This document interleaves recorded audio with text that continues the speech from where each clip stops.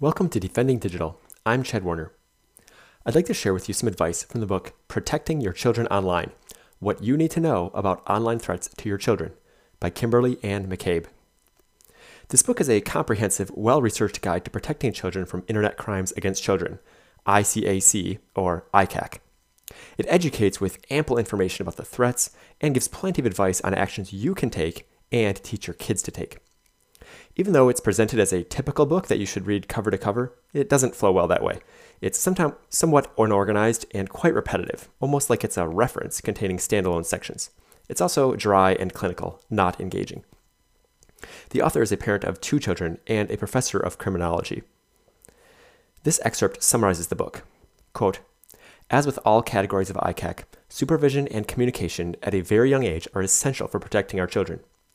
In addition, parents should explain to their children throughout all stages of their development the fact that individuals attempting to elicit a conversation with them while within the online community may or may not have their best interests in mind. Finally, parents should be mindful of the physical and behavioral indicators displayed by victims of ICAC. We must now caution our children about online approaches. Friends who attempt to converse with our children within the online community without parental consent, and particularly friends from the online community who attempt to meet our children, are to be avoided in are not really friends." End quote. Because so many of the internet threats that kids face are sexual, please note that this book and my summary here are for mature listeners. Following are my notes from each chapter. From the chapter, Welcome to Children and Cyberspace. In most cases, children are involved in many online interactions with their abuser prior to abuse or exploitation, and consider them friends. Among children, teens are the most vulnerable cohort because they're most likely to be online. Perpetrators of many ICAC are often young and can be male or female. From the chapter Enticement, Sexual Imposition, Child Solicitation, and Child Pornography, images of nude or semi-nude teens may be considered child porn, even if received from a willing sender. Typical behavior of teens involved in viewing or creating child porn: appearing withdrawn or depressed, being dishonest about computer or phone usage, noticing the bodies of others, tolerating previously ignored sexually graphic movies, spending time outside the home, locking their door when using their computer or phone, and deleting browser history. Typical behavior of child victims of sexual abuse: problems in school, problems with authority, comfortable with the use of sexual language, extremely aggressive or extremely submissive with peers, withdrawn from family and friends, spend too much time online and alone, selective about communications. Sexting is illegal for those under 18, as the images or messages are considered forms of child porn. See the Federal Protect Act of 2003. However, it is rare for a minor to be prosecuted for sexting. From the chapter Sexting and Sextortion. To increase the chances of your teen taking your advice, have many conversations over many years about safety, teen life, and peer relationships. Make it clear to your children that they can come to you with any problem, and you'll be willing to help. From the chapter Cyberbullying. Females are more frequently victims of and perpetrators of cyberbullying than males. Cyberbullies tend to choose victims who suffer from low self-esteem, have academic challenges, and possess mental disabilities, such as the inability to be flexible on actions, procedures, or rules of play. To determine your child's susceptibility to bullying and cyberbullying, ask: is the child physically small? Is the child an introvert? Does the child have few friends? Is the child's behavior considered unusual by their peers? To help a child to avoid bullying or cyberbullying, help them learn to communicate with and participate in activities with their peers. Don't immerse yourself in your child's activities. Help them develop independence. If the bullying is repeated or prolonged, consider contacting law enforcement. Bullying is illegal in all 50 states. From the chapter Cyberstalking, a few cyberstalking support groups: the Stalking Resource Center at the National Center for Victims of Crime, and Working to Halt Online Abuse, which goes by the acronym WHOA, WHOA. What kids should do to reduce the risk of cyberstalking: protect privacy, such as protecting your physical location and last name. Don't share passwords with your boyfriend or girlfriend. If they do, they should change their passwords when the relationship ends. Don't accept invitations to converse with strangers. Block anyone who acts strangely or aggressively. And report to parents any persistent, unwanted contact. How to protect children from cyber stalking. 1. Tell children to stay off adult dating sites. If you allow them to use teenage dating sites, set rules. Tell them not to reveal personal information, such as their last name, school, church, home address, etc., until they've met the person face to face. 2. Remind children of the dangers of cameras on computers. Tell them to cover cameras when they're not in use. 3. Tell children not to accept friend requests from strangers. 4. Tell children not to share passwords with anyone other than their parents. 5. Tell children not to share their physical location or where they plan to be. And 6. Monitor children's online presence, periodically checking on their activities.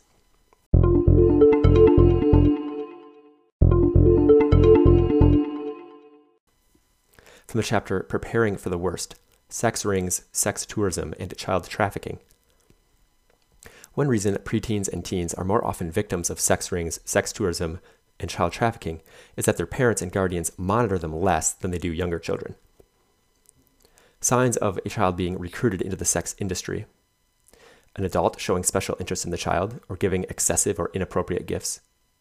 The child expressing romantic interest in a young adult or a middle-aged adult.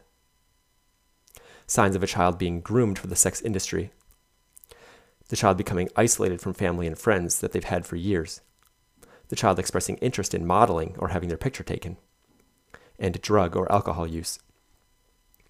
Signs of a child being seasoned for the sex industry. Signs of physical abuse, such as bruises and burns. Signs of sexual abuse, such as STDs and UTIs. Interest in sex education. The child answering to names other than their own. And branding or tattoos on the child. Teach kids preventative methods to avoid becoming a victim, and tell them about cases of similar children who have been victims. From the chapter Warning Signs. Physical indicators of ICAC.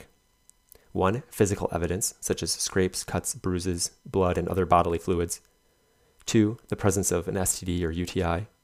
3. Preoccupation with touching genitals. 4. Self-abuse, such as self-mutilation, anorexia, bulimia, suicide attempts. And 5. Poor hygiene. The majority of cases have no physical indicators, so watch for behavioral indicators. Behavioral indicators of cyberbullying include uncomfortable when receiving messages, doesn't want to attend school or events outside the home, refuses to share details about the online community, depression, withdrawal from family and friends, and trouble sleeping, stress-related symptoms such as headaches, stomach aches, and weight gain or loss, and self-harm or suicide threats. Behavioral indicators of cyberstalking. Loss of appetite, anorexia, trouble sleeping, trouble concentrating, and thoughts of self-injury. Behavioral indicators of child corruption. Poor academic achievement, disciplinary problems, difficulties with family or peers, a history of family and or peer violence, the perception that aggression is normal, involvement with alcohol or drugs, access to firearms or explosives, and the claim that they've been wronged by an individual or group. Behavioral indicators of sex ring, sex tourism, and trafficking. They report having multiple boyfriends or a boyfriend and his friend.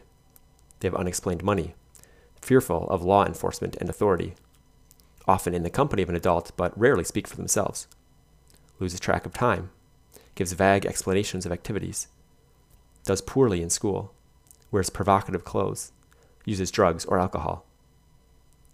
Strategies from law enforcement. 1. Talk to your kids about school, safety, friends, and life in general. 2. Talk to your kids' friends. 3. Be present in your kids' lives. Know their teachers, know their friends' parents, attend their games and other extracurriculars. 4. Explain to them about ICAC and related laws. 5. Require that you be their friend on social media, that you know their passwords, and monitor their online activities. 6. Trust but verify. If your kid seems different, ask what's bothering them. If you suspect your child is a victim of internet crimes against children, ICAC, ask them, but don't blindly accept a denial. Report your suspicion to law enforcement or the National Center for Missing and Exploited Children. If your child is a victim of ICAC, cancel or change the child's affected accounts and phone number, and notify the mobile providers or ISP, Internet Service Provider. As the parent, we are legally responsible for our children until they reach the age of 18. In addition, we own their cell phones and usually pay for their access to the online community. With those responsibilities and ownership, we have the right to monitor their cell phone and online usage. Appendix A, Information Sources for Reporting Internet Crimes Against Children. A few of the sources listed here are Child Help, the National Center for Missing and Exploited Children, Department of Social Services, and local law enforcement. And you can find links to some of these as well as other resources that I've mentioned in the blog post that goes along with this episode. You can find that at defendingdigital.com. If you found this summary helpful, then you can read the book, Protecting Your Children Online, What You Need to Know About Online Threats to Your Children by Kimberly Ann McCabe. And I have links to this book at the blog post that goes along with this episode. And I also have other books about security and privacy on the resources page at defendingdigital.com. What you should do. Here are the top tips I've selected from this book. 1. Explain to your child about internet crimes against children and related laws. 2. Make it clear to your child that they can come to you with any problem and you'll be willing to help. 3. Be present in your child's life. Talk to them about school, friends, safety, and life in general. Know their friends' parents, and their teachers, and attend their games and other extracurricular activities. 4. Monitor your child's online activities.